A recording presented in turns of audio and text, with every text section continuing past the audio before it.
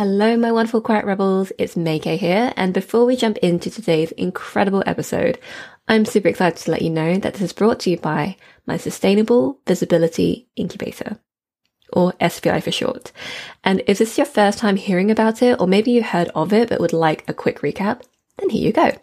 This is my 6-month group mentorship program where I guide you to explore and really develop your timeless approach to visibility.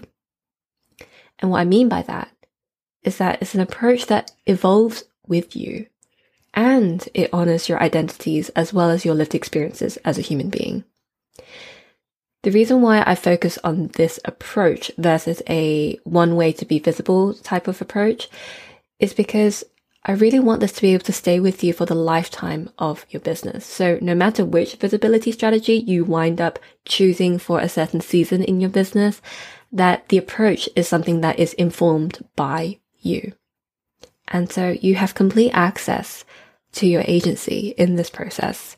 And if you'd like that space where you get to explore that, which means sometimes falling flat on your face, but being able to get back up, or celebrating something that is seemingly small to other people, but it's a big deal for you, that is what this space is for.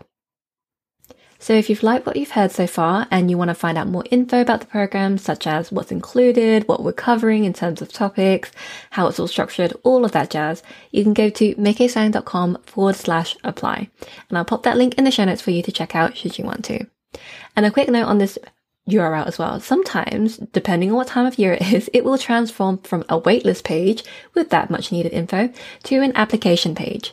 So I only open this program for applications once a year. So I'm going to be opening it in August of 2022 and it will be closing for applications on basically the beginning of September of 2022. So if you're listening to this episode outside of this time period, this URL will still work, but it will just take you to a waitlist. And speaking of the waitlist, if you do decide to join, that does mean you'll get priority access to the applications, which means that you have more time to decide, because sometimes you might need to journal on the decision of whether you want to join or not, and I really don't want to rush that process for you. I don't want the closing of the cart to be what pushes you to decide. I really want this to be informed by you as much as possible. Okay, so that's just a quick note on that. Anyway, this program is my pride and joy because it's something that I really do believe is much needed in our industry, especially for those of us who are much more highly sensitive. We're introverts, we're empaths.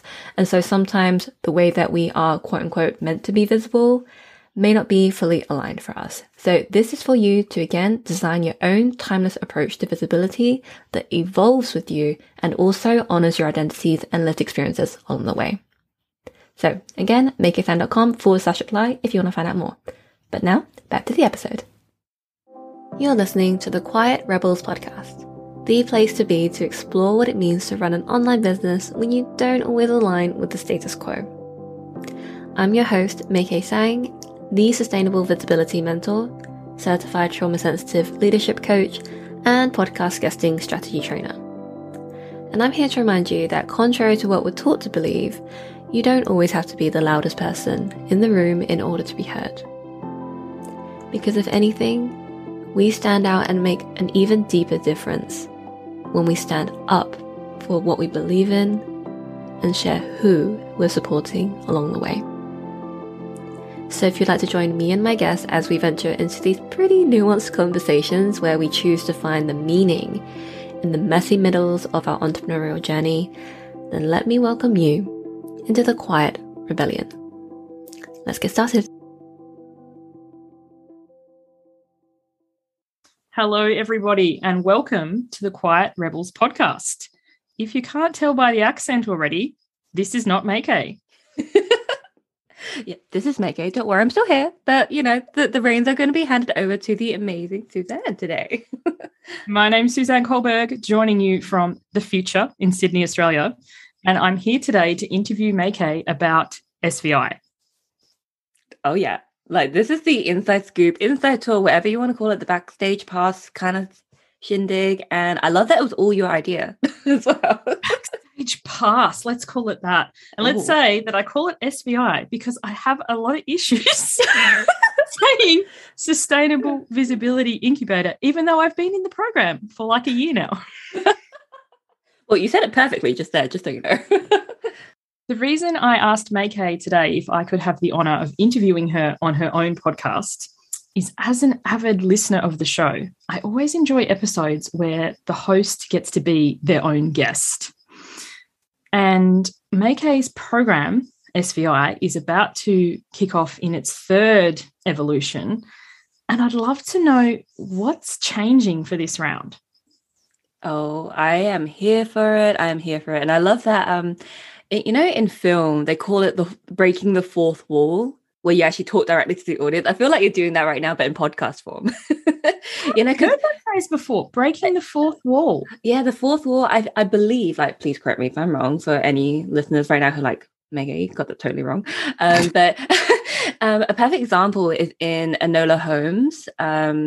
It's the same girl, like Millie Bobby Brown, I think her name is, the main girl in Stranger Things.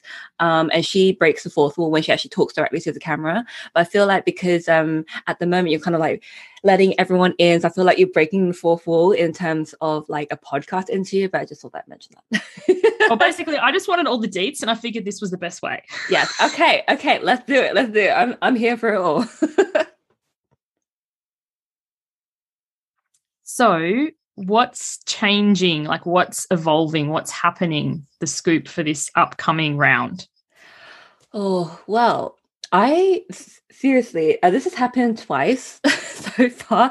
Right when I closed the car for 1.0 and 2.0, I was immediately working on the next evolution. I'm like, oh, like, it's just from the launch experience itself. I'm always thinking like, oh, I could have done this better. I could have like offered this instead or something like that. But something that came very apparent to me is I always record all the trainings and all of the hot seat calls and all of that. And I asked just on a whim one day, I was like, by the way, how many of you actually go back and listen to your hot seats? And everybody had this guilty look and started looking at each other's like Zoom windows. I thought it was so cute. And I was like, it's okay if you don't, by the way. Like, I record it anyway, just for you, offer transcripts and all that to make it super easy to see through. But when I asked that, everybody was still like, ooh, ooh, ooh. And I was like, oh, it's a shame in some way, because there are some amazing gems of conversation that come out of these hot seats, especially because, of course, it's what's happening in each of your businesses at the given time. So I thought, what if there was a way that I could encapsulate those gems and kind of put it in a more easy to consume format? And so that's why I brought up the idea to you all, like, hey, if for any future round, and of course, like, I'd give this access to anyone in previous rounds in 2.0 and 1.0 as well, to a private podcast where I would put all of those gems in there, not actually snippets from the hot seat. I would take the idea from the hot seat, because I really take great care, well, I like to think so anyway, take great care in anonymizing information, because I appreciate the hot seats are in a very intimate space, and everybody who shared consented to that space only. So to have that in another format, even if it's still to other SVI people, for any future participants, the previous ones would not have consented to them listening. So I thought, okay, what did I learn from this share, and how can I anonymize it in a way that's widely applicable to anybody who wants to hear it? So they're going to be like super bite-sized musings. I'm going to call it May-Kay's Musings, and it's an exclusive podcast just for SVI. I love that. And just for the sake of the listeners, to clarify what you mean by a hot seat, because I know what you mean, because I've been in your true. I'm using our lingo. But yes, do tell. What is a hot seat? Oh, you want me to define it?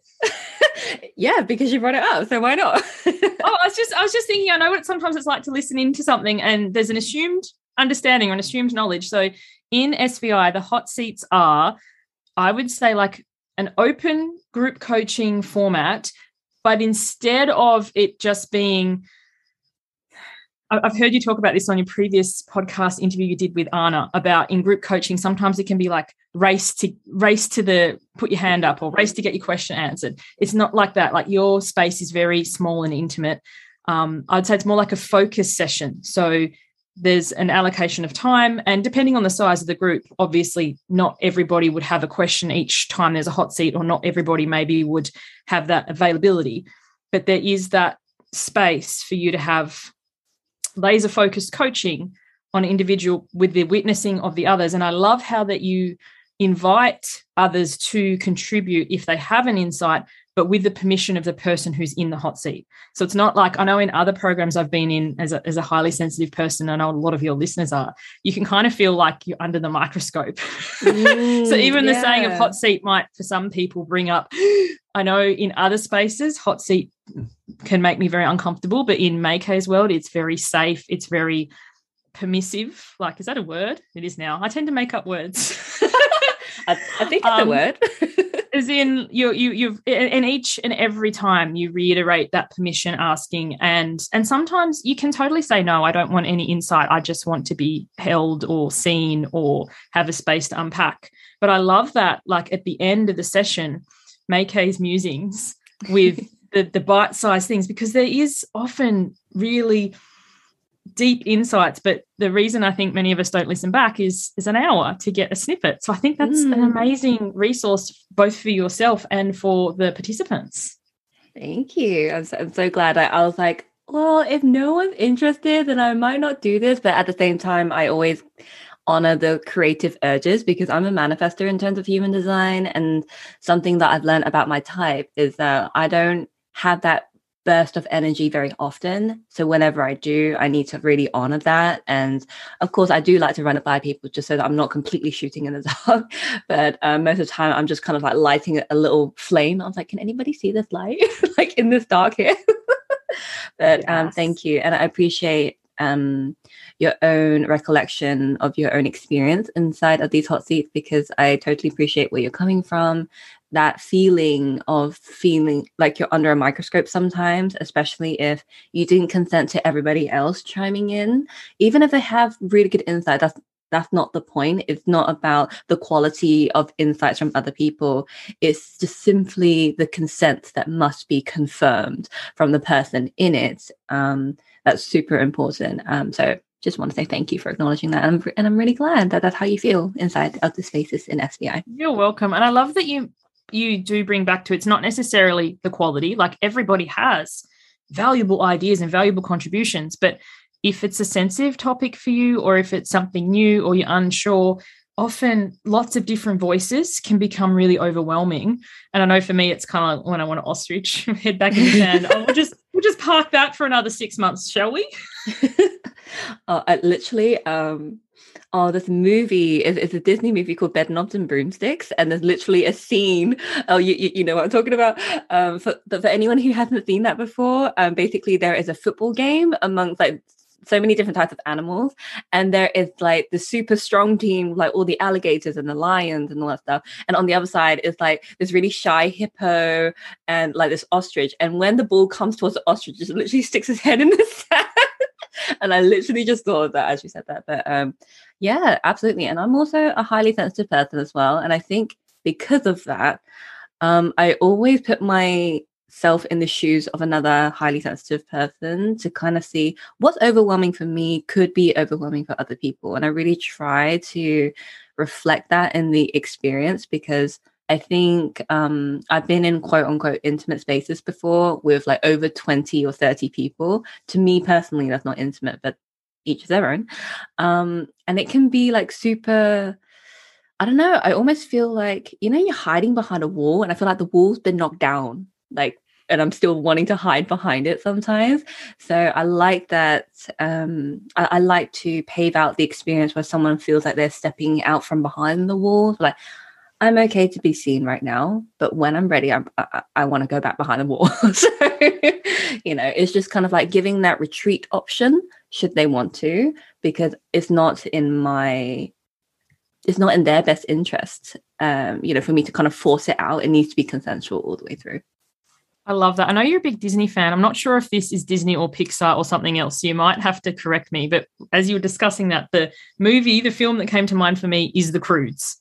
Have you seen The Croods? Yes, I have. Oh, is that Disney? I think that might be DreamWorks. But anyway, The Croods. I was just saying, it's a cartoony, more directed at children, but we love it movie. Oh, yeah. And it's kind of like, it's safe in the cave. hang out in the cave. And there's that teenage type girl who's like, I want to get out of the cave. So sometimes when we join a program, we can be like, yes, I've got that energy. But then when you're in the hot seat or you're presenting your idea or you're having something that's fledgling and you have that, no, I just want to be the dad and stay in the cave because it's safe. And you're inviting people to make their way to the edge of the cave, but not dragging them out. Yes. It's that fine balance between not dragging people out of the cave nor putting them in it. Is kind of like, well, you choose whether you want to be in and out of this cave. I love that. And so for you, the other thing that you mentioned is intimate spaces. And I loved how you made mention how we define that differently, because you can see sales pages for programs like an active group or an intimate space, and you get there and it's kind of tons of people or tumbleweeds. So for you, what does that mean, an intimate space?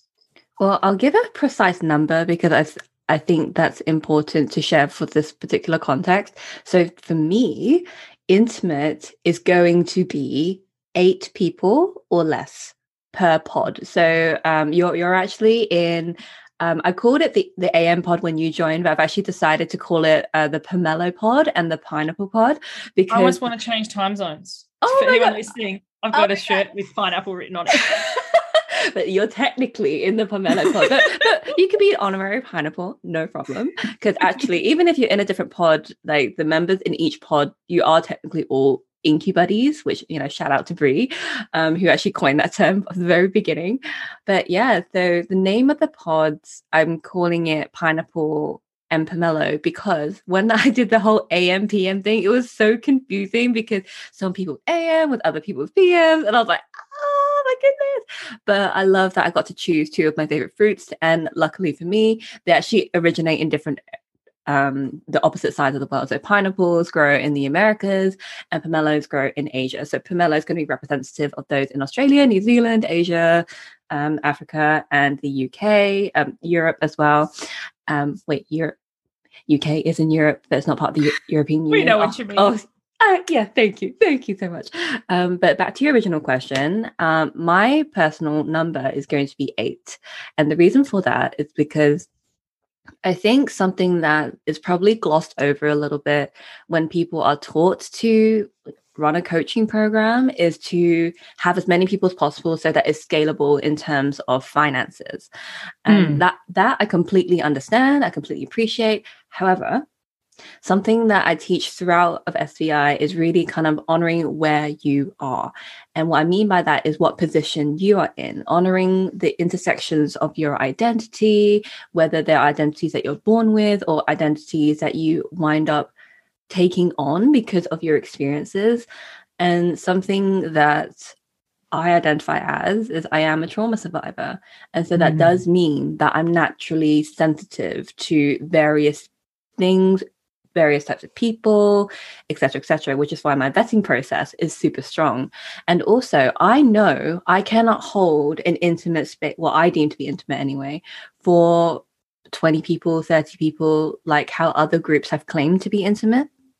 It just doesn't work that way for me. So I need to think to myself, to which degree can I expand this group before it starts compromising my quality of care, my quality of delivery? And I found that my number is actually pretty small. So financially, it may not be the biggest number. However, I do focus a lot on depth versus breadth, because I believe that if I take care of people to the degree of depth I can take them to, that breadth will naturally expand, because it's not me individually reaching everyone. It's the people who have taken to that really deep space where they can like shout from the rooftops should they want to, for other people to join. Because I actually would love to be in a space like that personally, where I feel like I'm one of a small handful and we go super deep together. We build really deep roots and have beautiful interconnected relationships. And it's just a community, an actual community, not just people that get chucked into a room, but an actual community that interact. Oh my goodness, Make, I've got goosebumps just listening. And something I wanted to circle back to that you mentioned there was the vetting process. Because I know for me, when I was applying, that was something that was very important to me, because there are many programs, like, not to speak down, not name and shame or anything, but there are many programs that say they have a vetting process or indicate in a way that, you know, maybe they just accept every. Hey, Suzanne, there's a bit of a. It's crickets. Oh, actual crickets. It's Oh, crickets, okay. Let's call it out. Let's call it out, because I was like, is that your microphone? Okay. So I just wanted to say, if you can hear a strange noise, May-Kay, because it's kind of distracting me, it's crickets. Actual crickets. Oh my goodness. Actual crickets, because we've had, at the time of recording this, 700 mils of rain over the last 3 days. So more rain than the UK gets in a year. Right here, right now. So there's a lot of nature situation happening outside. Because I was like, what that? I thought it was a microphone thing, but it's actual crickets. But the crickets are not involved in our conversation in the metaphorical sense. It's like, oh, it's crickets, as in like no one's talking. Like, no, we are talking. There's just actual crickets outside. Yeah, the creature, a cricket, yes.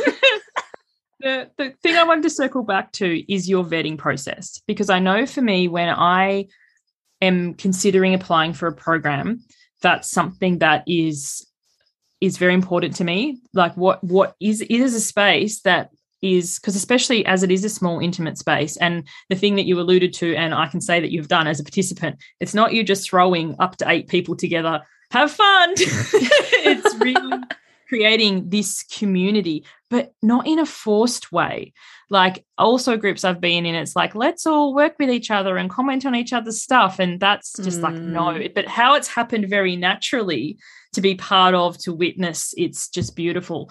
But the question I got away from, but is the vetting process. Can you tell the listeners a bit about that? Because I know sometimes another thing that many of us highly sensitive people tend to do is we don't want to apply for a call. Like, we don't want to waste your time.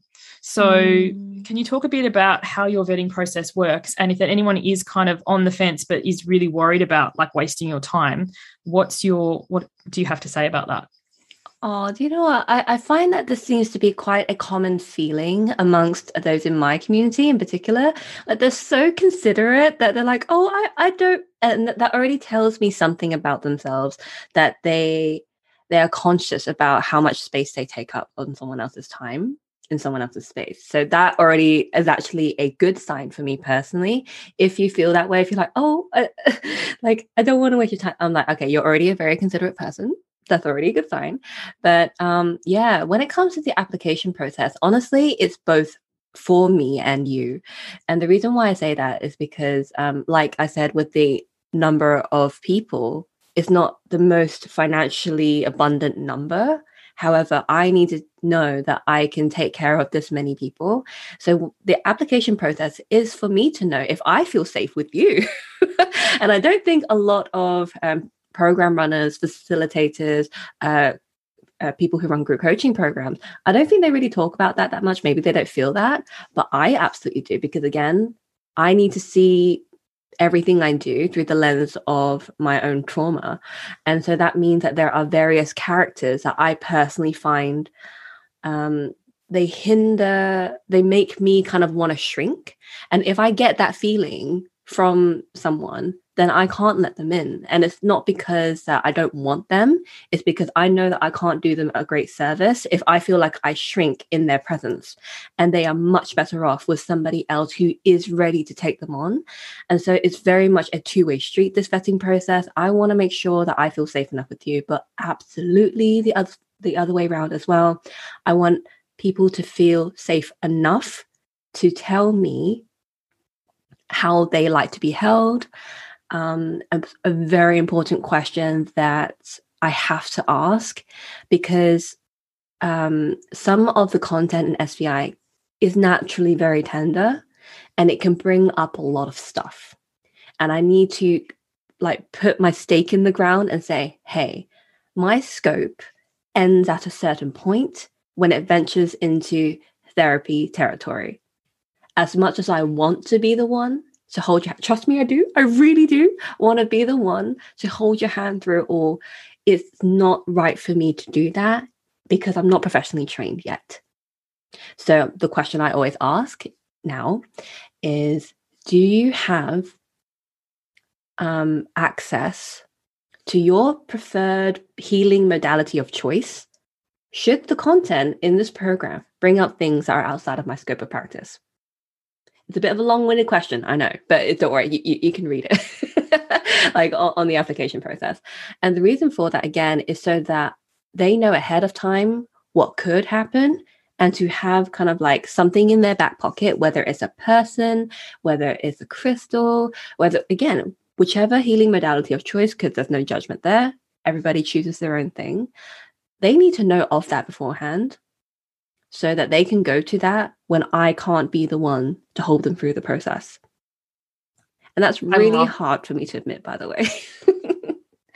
I love that. And I think a lot of the listeners will really appreciate that, because sometimes in our quest or our desire to help, as helpers, having the boundary of what is ours to help with and what isn't in a loving and caring way, being really clear. As we know, I love Brene Brown, or May Kay and I know. Everyone else is like, but Brene Brown says clear is kind.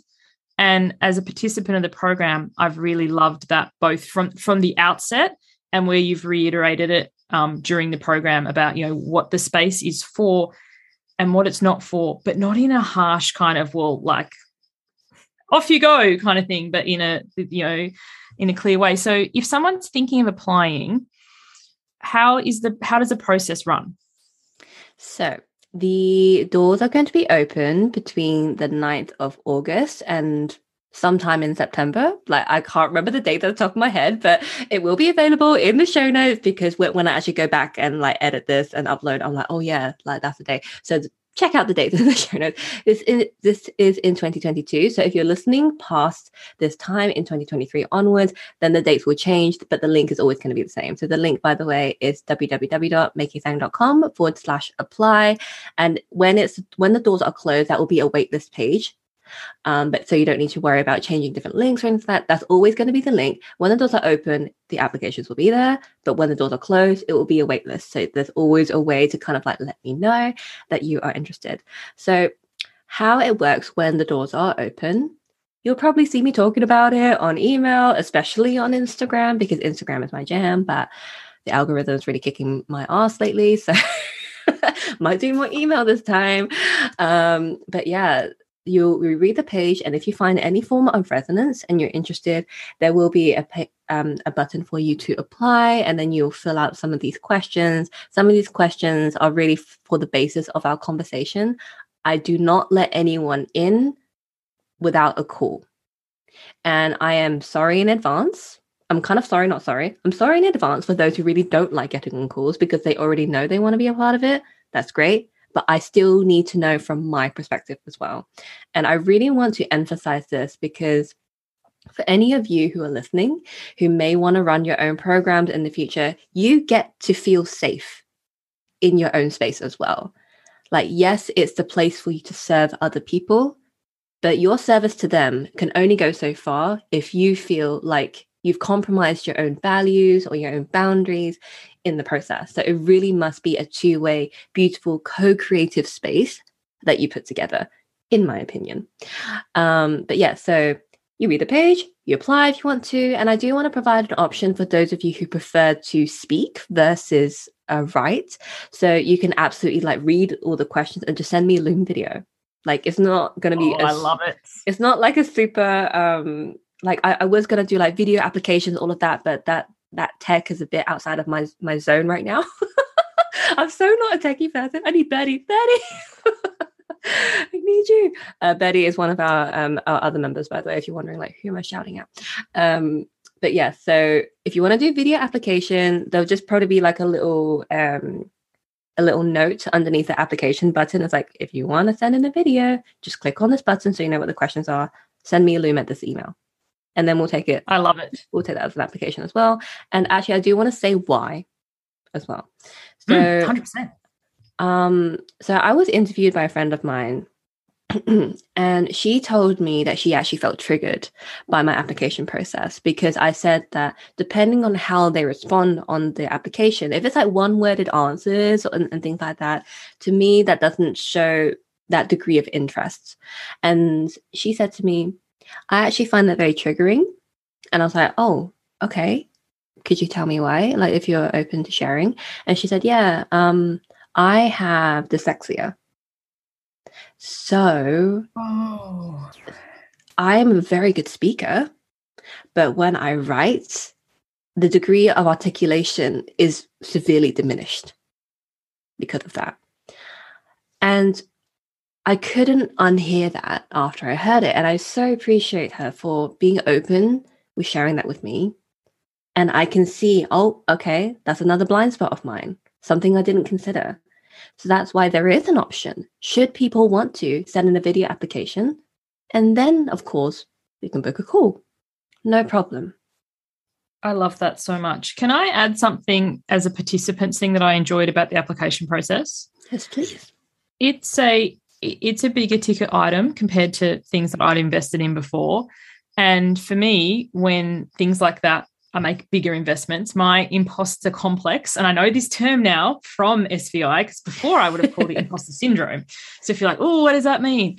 My imposter complex can get triggered, like, do I belong? Am I in the right place? All that kind of stuff. The stories we tell ourselves when our brain runs away with us. And a little reminder for me was like, yes, I chose to be here, but also May-Kay chose me. Like it's not just something that, I put myself into. It's like I was vetted, I was accepted, I was invited. And that was a really big thing whenever my brain started, going down that not good enough story that I'm sure everybody's brain goes through, but we're convinced we're the only ones. It was something like, not only did I choose to be here, but I was chosen as well. Oh, I'm so glad that you feel that way, that you felt chosen, because you are chosen. And I think that feeling may have come about because, again, it's a two-way street. And I will, again, put my stake in the ground to share, yes, I do this for myself as well. I need to know that I feel safe enough with the people who I choose to be a part of the circle, because that means I can go to the degree of depth that I originally intended. And if I find anything, even if it's my own stuff, which is why I am more than happy to recommend people to different coaches, if I feel that I'm not the one for them, because it really does do them a disservice. I'm like, oh, do you know, I'm going to bite my tongue and accept you anyway because I need the money. No, like there have been plenty of decisions where I could have made a lot more money. But to me, the cost is so much greater when it's a mental cost, knowing, again, if I've taken someone on, which has increased the financial abundance, but if it comes at a mental cost, that to me is so big. And again, highly sensitive person. I'm a trauma survivor. I'm an introvert. So I'm like, yeah, I really got to take care of my mental health. Yes. And so, yeah, got to go to these depths, not just for myself, but for other people. It's a two-way street. Yes, 100%. So another question I have, what would you say is the overarching mission? Like in SVI, we do watch some videos and there's some trainings and stuff about, creating your mission, and you share ones that you like, but I've never actually asked you, what's yours for SVI? Oh, that's a really good on the spot here. Yeah, I'll like, darn it, I don't have my what's it called? S something. Oh no, USP. Like, what's the USP of SVI? That's pretty much the question. But the overarching mission. That's something that I don't think I've articulated very well before, or maybe I haven't even just thought of it because it's just kind of a thing that got downloaded in my brain and just got birthed into the world. But the whole purpose of me even running this, and the reason why I love it so much, is because it's something that always stays with you, because it's not a prescriptive way of doing things. The approach may be somewhat like guided, yes, but I love that it's a space where people get to kind of really discover and explore their own way that works for them. And that will stay with them for the lifetime of their business, the lifetime of their lives. Because there are some parts of this program which can absolutely be applicable to their personal lives. Of course, we do focus a little bit more on business, but I love that this stays with you. It can never be outdated. So if anything, the whole purpose of this program is to discover what your kind of like your timeless approach to showing up is. Ooh, your timeless approach to showing up. I love that. Yes. I love how you say it's not a prescription, because it's interesting. I can share as a participant, Maykay and Annie are really great about asking what your goals are at the beginning, or your intentions, or what you're hoping to get from SVI, and where the areas are that you might want some training, so they can direct you to a resource, or potentially have a resource be created if it's of benefit to many, or that kind of thing. But where I'm just thinking back, like if I went back and looked at, because I would have kept a copy because I'm one of those type A personalities. And I remember at the very beginning, I wanted to start my own podcast. That hasn't happened. And a few other things. And it's kind of like, but where I am now, like as a result of all this and following the flow and the encouragement and of the Incubators and Maykay and that, I absolutely love it. But it's not the kind of program it'd be like, this is the checklist or this is the formula. As you said, it's not prescriptive. So I was curious about like how you would describe the overall vision or mission for people who are like, you know, maybe more type A like me, who are like, okay, but what actually is it? Yeah, I mean, the program is not for everyone, because I appreciate the value that does come with prescriptive sort of approaches, because it's like, oh, it's super simple. It's 1, 2, 3, right? But because this process invites you to co-create with me, like what your own path is, like I'm just your guide. And so that's why if you say you want something, I'm going to be like, okay, go for it. But if you say, oh, actually, I don't want it anymore, I'm like, okay, that's your decision. Because like you're not meant to keep yourself accountable to me, you know? It's like you don't need my gold star of approval. I'm happy to give as many gold stars as possible, but that's not the goal. The goal is for you to take accountability for yourself and to be in a space where you get to trip up and make mistakes and not shame yourself for it, nor feel judged for it by other people. Because this whole point is like, hey, I'm going to fall flat on my face maybe if I try this new thing. But I love that each of you like come to these hot seats, for example, with your own win, that to some it may seem like such a small thing, like opening up an Instagram account, for example. But to others, it can be like, oh my gosh, I have stopped myself from doing this for years, but now I've finally done it. To me, that's an incredible feat, because it's no one else's path but your own. Like I'm not putting us all at the same start of the race and going at the same pace. No. It's like you go at your own pace, so long as you find your own finish line. Or actually, there is no finish line really. It's like just find your own milestone points, and that's what I'm there for. I'm not there to dictate where those milestones are. I love that, and also it's all in the name, like sustainable visibility, because there can be some things that you're like, oh, I'll try this. And it's great for like 5 minutes. And then you're like, this is taking my energy, or this is taking a lot more time. And it's finding, and for me too, the other thing with visibility, with being seen, that I've learned over the past year is when you're seen by everyone, not necessarily the people who are your ideal people or the people who get you. So I remember at the very beginning, I didn't have an Instagram account. Like I had one, as in I've had it for a few years, but I never posted on it or anything. I was like, Instagram, it's not for me. And then I spoke to Maykay about wanting to do reels. And then I've sat on it for like 6 months. And then I was like, oh, the program's ending. Better do a reel. It doesn't matter. Nobody will watch it anyway.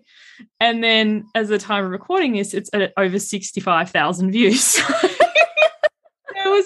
My big learning from that was delete, don't defend. So there is, comments that aren't necessarily, but back to the program, I think that's what I love about it. And for people listening, what I wanted to convey and want to hear your take on it is having that space where it's not a prescription where we all do these exact things, but it's more meeting the participants where they're at, guiding them. I loved how you said guide to where they say they want to go, and then course correcting if you so happen to fall on your face, as we all do.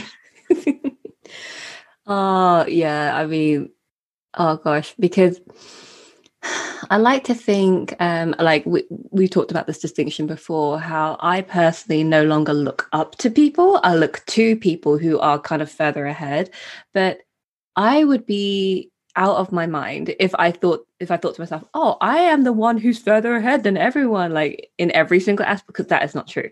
There are plenty of different areas that each of you respectively bring that you are so much further ahead than me. And that is fine, because I know that my zone of genius is space holding. Like that is my thing. And I can help people like look into themselves and be around other people who look into themselves, where they get to witness each other and all of that. And that is a whole learning process. It's so beautiful, right? So I really try to de-pedestalize myself. If anyone puts me on a pedestal, I'm like, nope, just gonna jump right off right there. Because it's really about centering your own experience and just being around other people who are doing the same thing. But I love how each of you, like in both pods, you look out for each other in ways that I didn't tell you. It was kind of like in primary school, we got told like, be best friends with the person next to you on the register because you're going to be seeing each other a lot. You've got to be best friends right now. So when you said earlier about this community feeling is not forced, it just comes naturally. I do believe it's because of the approach of it. It's like, hey, we make this space together. I would be like, one of the greatest compliments I've ever received about this program is when someone said, I feel like I'm held here, because in other spaces, especially bigger ones which claim to be intimate, I feel like I've had to hold myself next to other people. Oh, and it's a very different feeling. And I was blown away. I felt so honored that this person felt held. Yes, I can really relate to that. So the other thing I wanted to ask, we've talked about the hot seats, we've talked about the trainings, we've talked about the coming of the private podcast. What about the integration retreats? Are they still going to be a thing in 3.0? And do you want to talk about them? Oh, well, actually, the integration retreats, they were actually a recommendation from one of the 1.0 members. And the reason why they said, like, oh, could we have something like that, is because it was a bit unclear when it would move from phase 1 to phase 2 to phase 3. And I was like, oh, okay. So it's kind of like in a marathon, there's often like these tables where like people stop for a moment to have a drink. They have like the wet towel to kind of wipe their sweat and all of that. It's kind of like, okay, I'm going to go back and run in a minute at my own pace. But for now, I'm just going to rest here, just kind of reflect on what I've done so far. And yeah, they very well may stay. This might change on the sales page. I don't know. It depends if people want it. But I do like the idea that it's just kind of a clear transition from phase 1 to phase 2 to phase 3, which I don't think I've actually talked about the phases. No, was my next question is going to be, because I do love whether you keep the integration retreats or not, but having that end marker, and the way you described it with a marathon, not that I'd ever run a marathon. For me to finish a marathon, I'd need an ambulance. But me too. I've seen them on TV. I know that, the station, the break, the moment to transition, a transition point between the phases. So with that being said, can you talk to us about the phases? Yes, absolutely. So this is something that has changed over the last 2 rounds. So it's going to look ever so slightly different. You're actually experiencing it in real time right now, which is, I think, is just super meta, super cool. But yeah, this is just something that, again, I've learned because I really want to move away from prescriptive teachings as much as I can when it comes to business strategy. And the reason for that is because each to their own on whichever visibility strategy people want to kind of move forward with. So that's why I'm developing like a bank of trainings, and you self-select which ones you want to do. If you want to start a podcast, there's a training on that. If you want to pitch podcast, there's a training on that. If you want to do Instagram content, there's a training for that. Like I want to have a bank of that already in the background so you can just choose as you go. But I really wanted to change up phase 2. But let me talk about phase 1 first. So phase 1, I've called it unbecoming. And the reason why I call it that is because it's very much about stripping away the shoulds and just like really going deep into yourself. So this is where we have our amazing guest. We have Tanya Geisler, who comes in to talk about imposter complex, for example. We talk about capacity in terms of piggy banks. I've done it as cups before, done as piggy banks. It might be a different metaphor. Who knows? But we talk about, being very aware of our capacity, designing our boundaries. So it's all of that before we even start placing ourselves out there. I don't like saying putting because putting feels very forceful. Placing sounds a lot more consensual. So before we place ourselves out there, it's us being very self-aware of how much we can bring to the table at a given time, how that shifts when things happen. Because if we see ourselves as showing up as a very linear process, we're actually kind of not taking into account how much we change as life happens. So it's kind of like we need a plan for when we can put our best selves forward. We also need a plan where we can kind of show up, no problem. And we also need a plan when we're actually like at our very, very, very max capacity. There's not much we can give, but we still are showing up in some shape or form. So I really like the layered approach to showing up there. And we focus on all of that in phase 1 for unbecoming. Then phase 2 is when we start thinking about how we're going to place ourselves out there. So this is when you start self-selecting trainings you can watch in your own time. Sometimes we have watch parties if there are trainings that everybody wants to kind of attend. So we've done watch parties before, which is super fun, which is where like I play a training, we're all there, and I'm there to pause it, to answer any questions, etc., etc. But what I'm changing this time around is phase 2 is going to be all about navigating leadership. Ooh. So we've had conversations about this before, about how we can hold space for others, communities, and how we can like really work with kind of like, it's almost like we're intentionally catastrophizing a little. Like what is the worst case scenario that could happen should we show up in a space that actually wasn't safe for us? And it's really kind of like thinking that far ahead. So we have a plan in place to protect ourselves. So we navigate this leadership as we show up more, because whether you believe it or not, you actually are showing up more as a leader the more you do. And what comes with that are things that we probably kind of hash out and we're like, oh, this could work. This could work. And just kind of fingers crossing and guessing along the way. So I really want to have phase 2 as an intentional space where you both get to, you show up more with the strategies that you want to move forward with, but you also talk about how it feels for you as you do that. Love it. So that's phase 2. And phase 3 is called active amplification. That's when you go all out with those strategies, but you get some practice time. So this is also another reason why I've chosen such a small number. I've chosen 8 people or less per pod, because each person is going to have their opportunity to run a mock workshop or have a mock interview. And that is so you get to practice the things you want to talk about, your signature topics. If you want to try out a new idea, but you don't want to kind of use your actual clients as a practice for something, you want to see how it actually lands, that is what your respective pod is for. It's there to witness you, to hold you, to provide feedback that you've asked for by raising your hand for this mock workshop or interview. And so again, you get a little bit more confidence instilled in you as you talk about your signature topics. So everybody is going to have an allocated slot should they want to. If people don't want to, then they're more than welcome to just sit back and be, a participant of someone else's interview or workshop. But I want everybody to be able to have a practice point.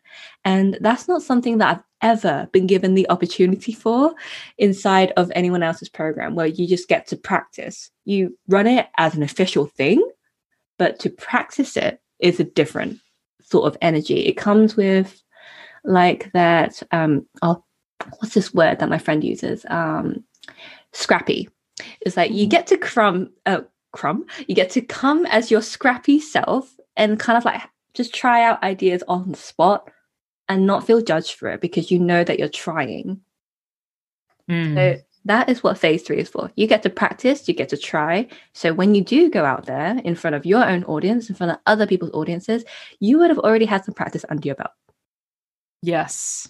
So those are the 3 phases. That's a big sort of I don't even know what the word is, but big picture, zoom out, bird's eye view. Yes. I zoomed out completely so you can see exactly what's entailed in all of these phases, because I don't know how much of that I articulate on the sales page sometimes. So here you go. Yeah, no, I loved that. That gives me a lot more detail. I've been through it, but having been on the other side of it, and the signature topics that you spoke about, we did very recently. And for me, as the participant, as the presenter, the feedback I received wasn't what I anticipated. So it was really good and really valuable. And yes, the other thing I want to mention is there's a pie graph or a diagram or something that you show, and I'm sure you showed it at quite close to the beginning with the unbecoming. It's like, where are the strategies that you're currently showing up, and are they like, I'm probably going to butcher how you explain it, but like, internal or external? Are they to people you already know, like warm or cold? There we go. See, I'm not a business coach. Like warm or cold audience strategies, and how much energy does it take? And then you've shown that same diagram a number of times throughout the program. And what's been valuable as a participant is seeing the iteration of my own business, and the ones that I've leaned towards and the ones that I've leaned away from. And I remember some of them in the beginning when you first showed it, I was like, I'd never do that. Not that I had anything against it, but it just didn't feel like it aligned that where I was. And then later on, it's like, oh, actually, I'm really enjoying that, or I'm looking into that aspect. And that, I think, comes into the 3 phases, because in unbecoming, it's like often, well, I'm speaking from my own experience and I'm generalizing it, but I'm sure I'm not the only one who has done things in a certain way because that's what you've been told that you do in business. And when you come into SVI and you're like, lovingly, like, I'm very blunt, May Kay wouldn't say it like this, but if I was to Suzify it, how's that working out for you? No, you say it much more lovingly and caringly and gently. But then it's kind of like, then you can see all these other options and then have a look at, I'd say, cost-benefit analysis, but not in the, but in it, like, what's the cost to not just your time, but your energy, your capacity. When you talked about the piggy banks, and Harvest Moon becomes a big part of SVI. And the yield and the crops. And if you're listening to this, what is she talking about? But it's not just like, and I love how you say it, overarching with your program. It's not just how many bottoms can I get in seats. Look at me being all good with my language. To maximize how much I can make, but creating this community, creating this space that is a fit for both, but also like allowing that ripple effect into the clients' as businesses, so we don't get stuck in this wheel of things that don't feel aligned for us. Oh gosh, well, you made me super happy when you talked about Harvest Moon, because that was one of my favorite trainings that I ran when so for those of you who are like, hey, excuse me, like, we're still here, like, you're talking in your own language here. So Harvest Moon is a game that I played as a kid, and to be honest, as an adult as well, every now and then. And basically you run your own farm. And I use that as an example because I really wanted to take the context of farming into visibility strategies, because there are some crops in the game that are regenerative, meaning that you plant it once and it yields several times in that season. And there are some crops that you only plant once and you yield it once and it's done, right? So you have to keep planting them. So the training was regenerative visibility strategies, and kind of like identifying which ones are your sweet potatoes and which ones are your carrots. So the sweet potatoes are regenerative in the game. And so I'm asking people, what are your sweet potatoes? I.e., which strategy regenerates for you? You do it once and you get loads of yields from it. And what are the things that you kind of do it once, but it kind of stays in there and it doesn't have any legs to carry through anywhere else? So for example, an Instagram story, if you don't put it on a highlight, that could be an example of a carrot, because it's fleeting. It just goes into the ether of the internet if you don't save it somewhere.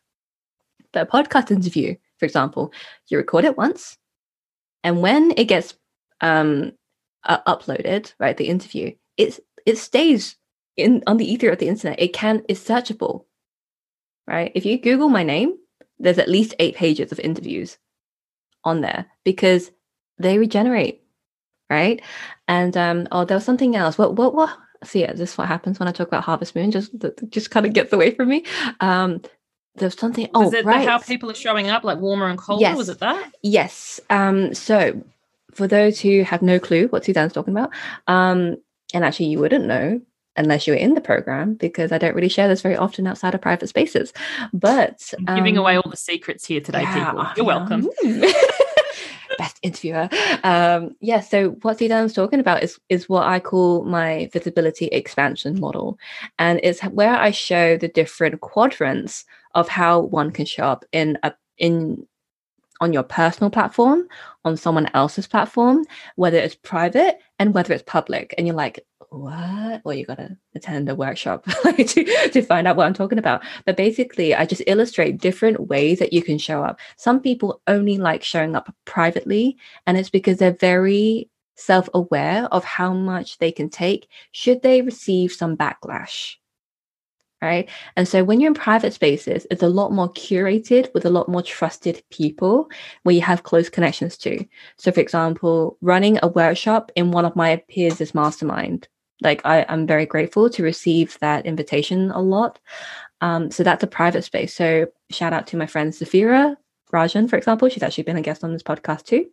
She's invited me into her mastermind. Literally, I'm running it today, later on today. And I trust Safira because we're both manifestors actually in human design, and we're actually really good friends. And so I know that the kind of people she would attract into her space, because I know what her vetting process is like too, then I know I'm going to feel safe enough to share more intimate things. But if I'm on a podcast, for example, with someone who I know of, probably I'm not super besties with them, but I still feel like this collaboration could work. There are going to be some things I hold back from telling, not because I don't know it, but simply because I'm aware of how this information could be misconstrued and the kind of backlash that could come back my way. And I know my capacity is very small when it comes to backlash because, again, super highly sensitive. And I'm just like, I don't really like feedback unless I ask for it because I think it's just unsolicited advice, which I'm not a huge fan of. So I think that far in advance when it comes to how much I show, how much I share and where. And so that model, the visibility expansion model, will help you self-identify where you're currently showing up, how it's doing for you, as you said, Suzanne, like how's that going for you? Where you might want to experiment and where you might want to contract in order to expand your capacity for different things. So it's very much a self-identification, self-awareness kind of model when you look at it. It's not a linear thing. It's very self-selective that way because, again, this whole program is about you, like really designing what's best for you.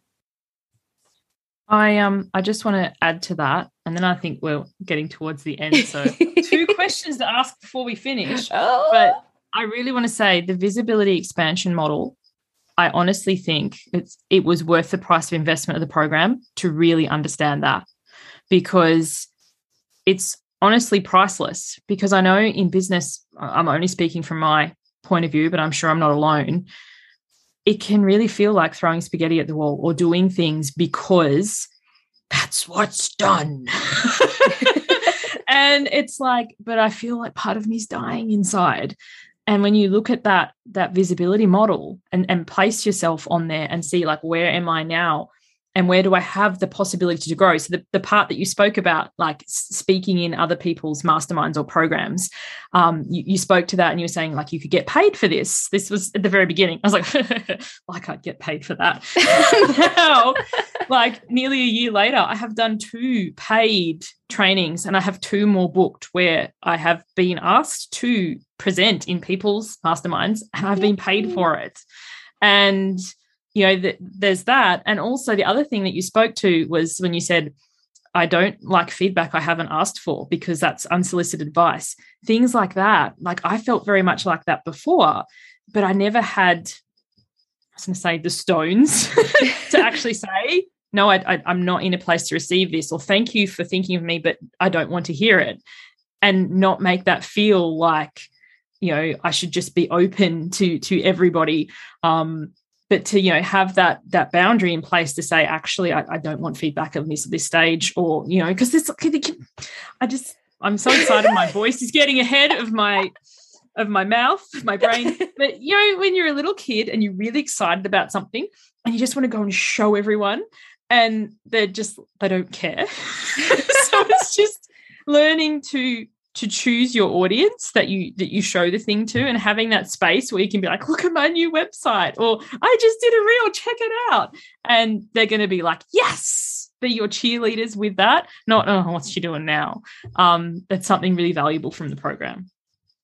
Oh, I love where you kind of tripped over your own words because you're just so excited. Bless you. It's so sweet. But I appreciate what you said about the model, like really understanding that was actually the whole course of the program and how it felt worth it, the investment for you. And by the way, I'm not shying away from sharing what the investment is. So something different actually that I'm going to be doing for the third round may not be for the fourth round. We shall see. But I'm actually going to be offering different tiers because I realize that not everybody necessarily wants private time with me. So everybody so far in 1.0 and 2.0 have had personal access to me on Voxer or Slack, because if you like writing, then Slack. Voxer, you can also write, but it's mainly as a walkie-talkie.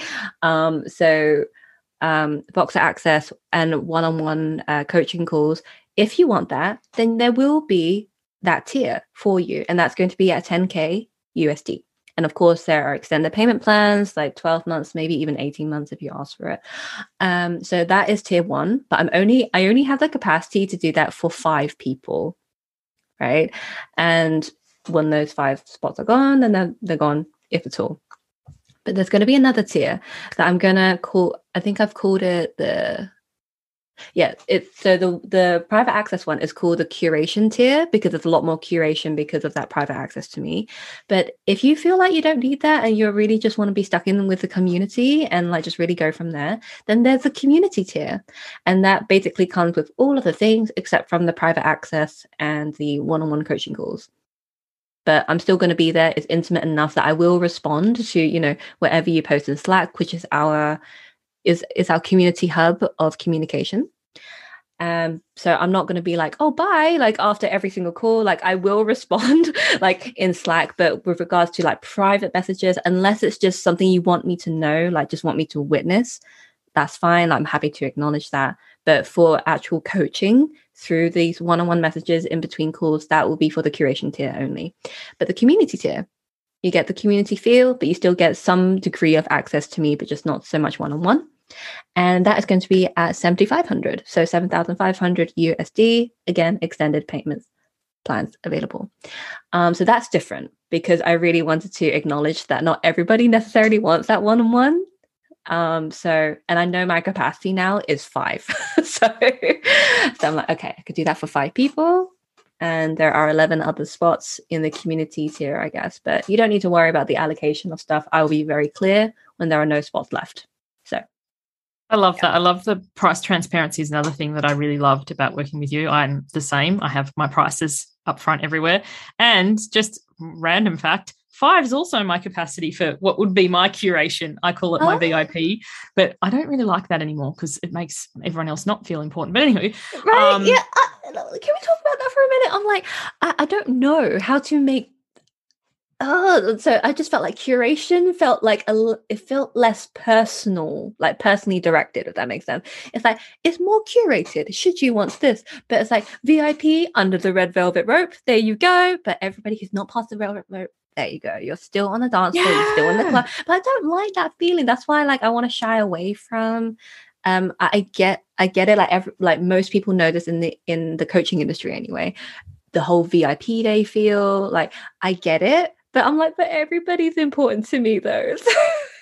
So yeah, no, 100%. I've been toying with this idea for quite some time now because it's like, what's everyone else? Like they're important too. But, curation, I don't know. It's something, but like I did try for a while, like having like, platinum and diamond. Like, and then I was like, it just got confusing. So yeah, I feel you. More access, in whatever way that you want to describe it, like more one-to-one access or one-to-one support. So Yes, exactly. And actually, what you said there about the platinum and the gold and all of that, it may be confusing about, what's involved in it, but also because I think we are so accustomed to seeing this out in the industry where actually these different tiers are very hierarchical.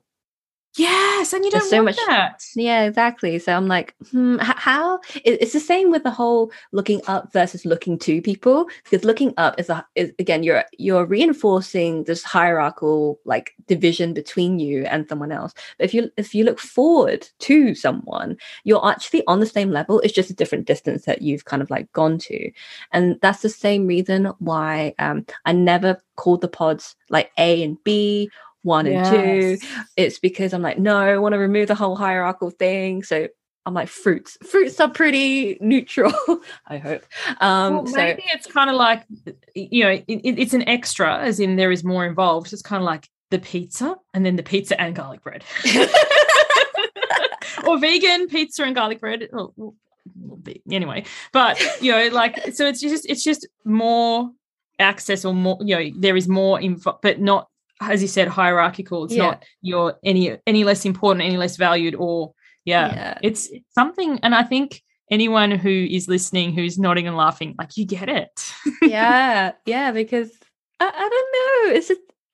It's just when I'm on the receiving end, I'm like, oh, like, if I don't want anyone to ever feel like they're less important to me because of how much they can pay. That's the biggest thing. So that's why I really hope that this comes across to anybody who's interested in joining, by the way, that the curation tier is only if you want more of me. It's not about me wanting more or less of you. It's whether you want more of me. and yeah. Can I just add, we didn't have these tiers in 2.0, but there was you get heaps of Maikei in whichever, because a few times you've said, like, do you want to book your one-on-one? I'm like, I get one-on-ones. Like, I've read the agreement and I've read all that sort of stuff, but the program itself is so inclusive, and there's so much to it that you don't necessarily would be requiring the extra, though I do love the Voxer support. I'm the voice note person. Slack, I'm just like, oh, written, no. So, and it's just choosing what's going to be most supportive of you rather than it's going to be a different experience. Thank you for saying that. And you've already experienced like one-on-one naturally when you're the only person who's able to show up for a call, for example, because our pods have been very small. But actually, I do want to loop back very quickly before we start to wrap up. Also another reason why I chose an 8 for the max number of people per pod is because of the allocation of time that I have for hot seats is 19 minutes. And I want to make sure that everybody has at least like 12 minutes or so per person. And that doesn't sound like a lot, but you'd be surprised how much can come out. And because like, if there are more people, because recently, because the pods in 2.0 have been quite small, everybody's been able to kind of like freely process and find their question as they're processing, but to respect everybody's time, and so that no one person that monopolizes the time of everybody else, there will be like just like a mini process before hot seats, just letting me know beforehand who wants one or not, so that way I know how much time gets allocated. I just like divide the 90 minutes by 8 or however many numbers of people want that, so that way I know how to time my responses and how I guide the whole process. But I never wanted to exceed the number where it feels like everybody has to race for a spot. Every gets a pre-allocated spot unless you want to opt out and just witness for that time. So that's also another reason why I've kept it so small. I love that. I love that so much. And something about that time space and being able to step in, and awesome. So as we wrap up, I've got 2 questions that I'd love to ask you. So it'd be awesome to be on the receiving end. So Maikei, what makes you a quiet rebel? Oh, gosh. Do you know what? Now I know how my guests feel. I don't know. This answer honestly changes all the time. The reason why I chose the word quiet is not because of it. I don't want that to indicate a lack of impact or a lack of presence in any way. The reason why I chose the word quiet is because I don't believe that the people who make a difference in this world are only the people who are super loud. They grab the microphone at any chance they get and just kind of like bulldoze over anyone else's experiences or thoughts or opinions. I like to believe that the whole quiet part of the rebellion is that it's very invitational. It's not like, hey, we're here. We're going to kind of like knock the status quo, because like the status quo works for some people, right? It just doesn't work for all of us. And so I believe that the whole quiet rebellion is just expanding the space outside of the status quo and inviting anyone else along who resonates with that. So I feel like it's less forceful and it's a lot more invitational. It's kind of like I don't know what the word is, but it's kind of like word of mouth, almost like the word of mouth invitations, that it's not publicly promoted all the time. It's just like, if you hear about it and you like it, then you go along to it.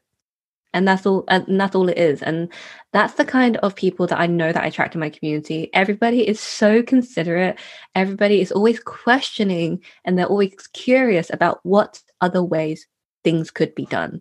They're not discounting what can be done or what quote unquote works, but they're curious about how something else could work differently, because how things currently are, it doesn't agree with them. It feels out of integrity for them a lot of the time. And so they're like, hey, we're just going to experiment here. So we're all over here just experimenting, exploring, getting curious. And those are the kind of people who I deem as quiet rebels. I love that. The curiosity piece really resonates with me, because as a child, that wasn't encouraged. Same. And the other question is, what's one weird fact or fun story that no one knows about you on the internet? Oh, that's a very good question. I'm just kind of looking around for cues in my room. Like, is there anything that I have not told?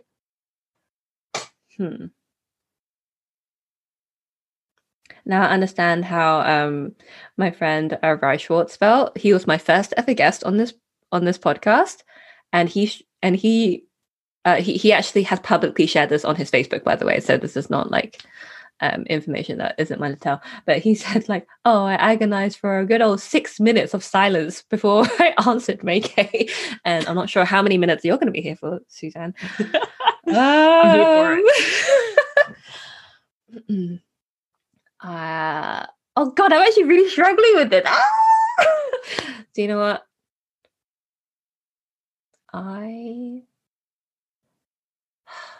Okay, this one's pretty personal, but I'm looking at this photo of my partner and I right now to my Polaroid.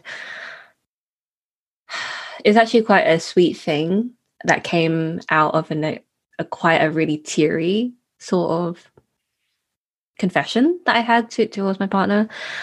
There's a time where you feel like you can't adult that day, and it makes you question what you're capable of.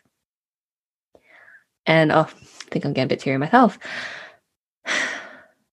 When I couldn't adult a particular day, I think I was also on my cycle as well. So I think I was extra hormonal, but I don't want to discount the feeling in itself.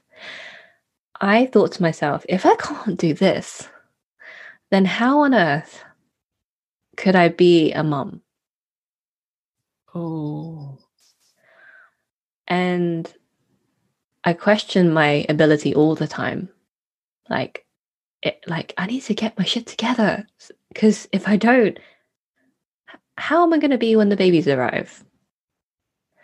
And my heart sank at the thought of not being ready and missing my time to have them.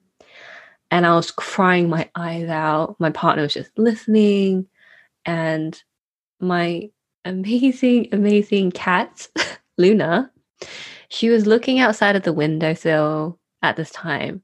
But as soon as I said out loud, I don't know if I'll ever be ready to be a mum, I kid you not, Suzanne. She was looking out the window, but she turned around, she meowed, she came directly to me, she nuzzled my hand, and she nestled in my lap. Oh. And my partner was just watching in awe, like all of this happened in real time. She was like, did that actually just happen? But my cats are amazing. And I was upset over another thing the other day, and Loki, my other cat, so they're both siblings, Scottish Straits, champagne color, if you don't know. But I was also upset about something, can't recall what it is, but I was definitely really, really upset about it. And then he did something similar. He was actually on my partner's lap, saw me, started crying, and then he came over to me. And he's actually the less affectionate cat towards me. Like Luna is normally like my go-to cat because she comes to me. But Loki, when he shows affection, he really means it. So he came to me, he nuzzled my hand, and he just kind of like curled himself in my lap. So I feel like my cats are very aware of my emotions. And I talk about how much I love my cats all the time, but not about why they are so sweet. So I don't think I've shared that out anywhere else on the internet. All I can say is that I love my cats. They're very responsive to my emotional needs. But also, yeah, I do have this deep-seated fear sometimes that if I don't make enough money or if I don't have a certain pillar of success in time, that I feel like I'm not worthy to be a mother. But that's because of the standard that I hold for myself, which is actually pretty damn high. But both my therapist and that like some of my other peers who I've shared this with, they say to me, there are plenty of incredible moms who don't have super successful businesses and things like that. So that don't let that be the thing that makes you think you're worthy or not to have children. Yes. Oh, thank you so much for sharing that, Make. I have like chills, and it's so beautiful. And I think these are the things that we don't share because we feel we're alone or because thank you. Well, that ended on quite the emotional part, didn't it? But thank you. Before we for totally finish up, was there anything else that you wanted to share, to say? Just thank you. I really appreciate that. Well, this was your idea, first of all. And I absolutely loved this conversation. I loved all the different directions that we went to. And I loved how open you were with your experience, but also just how we always looped it back to everybody who's listening right now, who may or may not be interested in joining the future round. So I just want to say thank you. And for anybody who's listening, this whole program came about from my own quiet rebellion. I remember saying to one of my best friends, so her name's Gabby Watts, so shout out to Gabby. There was a conversation we had about the current state of the industry and how they view visibility in a very, to me personally, it can be, not always, can be pretty transactional. It's like the more you're out there, the better. And again, I saw it through the lens of trauma, and I thought to myself, no, more is not always better, because if you do not have the support and access to resources to help you through a backlash, to help you through a time when your boundaries are broken, or when you are re-traumatized or triggered or anything like that, then no, more is not always better. And I really wanted to create that space where we get to acknowledge that and you get to work with that, not against that. So if you've ever felt out of integrity with your own self, or you feel like you've had to self-betray in order to appease someone else's prescriptive way of doing things, let SVI be the place where you get to discover what's right for you and you only, and to be around other people who care about that. Because something that we said often today about boundaries in hot seats, the reason why I always ask like the person on the hot seat, like, would you be open to hearing anybody else's shares should they have anything to say. It's because I'm getting you used to reinforcing what's right for you in that moment, where you get to practice reinforcing boundaries without, in your words, Suzanne, because your can you say your tagline? Because I think it's like perfectly appropriate here. Which one? The boundaried AF or the saying no without feeling like a... Oh yeah. I've been deliberately trying to keep my language very PG. Oh no, this is going to be marked explicit because I've already said arse and shit. So I know, I was like, it wasn't me. So my tagline is helping women say no without feeling like a bitch. Yes. So I hope that is also a place where you can feel like you can like stake your claim with your own boundaries, what you need at a given time, and not feel like a bitch about it, or not feel like a whatever alternative for bitch that could be appropriate here. I don't know. But anyway, yeah, that's all I can say about SVI. It's a place where you get to discover, where you get to be curious, where you can fall flat on your face and we will help you up, unless you want to get up yourself, which is fine. But yeah, that is my quiet rebellion to the industry, which may not always have our best interests at heart, and honoring our intersections of our identity and our lived experiences as well. So that's what I had to say. Thank you so much, May Kay. Thank you, everybody, for listening. Thank you so much, everyone. And so again, if you are interested in learning more about SVI 3.0 or beyond, so if it is the beyond part, there are some features in this episode which may or may not be applicable to 4.0 onwards. I mean, I will say 4.0 onwards, I am thinking of integrating a live retreat in there. Just saying. So you get your honey buns on that waitlist if you are interested. It's www.makeitsound.com/apply. If it's outside of the application period, that will take you to the waitlist. So don't worry about the whole change of links and anything like that. All of that is in the show notes. But I do want to say thank you so much for listening. And thank you so much, Suzanne, for being our guest host today. It was super, super fun. Thank you. Thank you so, so much for listening to this episode of the Quiet Rebels podcast today. For any links that have been mentioned in the episode, you can absolutely find them in the show notes below. And 2 final things before we wrap up for today. Number 1, if you do like the vibe and you're pretty new here and you're thinking, I actually might want to stick around to see what else comes up here, then I totally invite you to hit the subscribe button. And number 2, if you'd like to invite your friends and to help me spread the word to other Quiet Rebels out there who have yet to find our incredible community, then it would really help if you would leave us a review. So whichever app you're listening to this episode on, all you'd need to do is scroll to the bottom and there will be an option to write a review. Any words will be incredibly appreciated, so thank you so much in advance if you decide to do that. That's everything for today, so thank you again for joining us, and I hope that you join us next time. So until then, bye for now.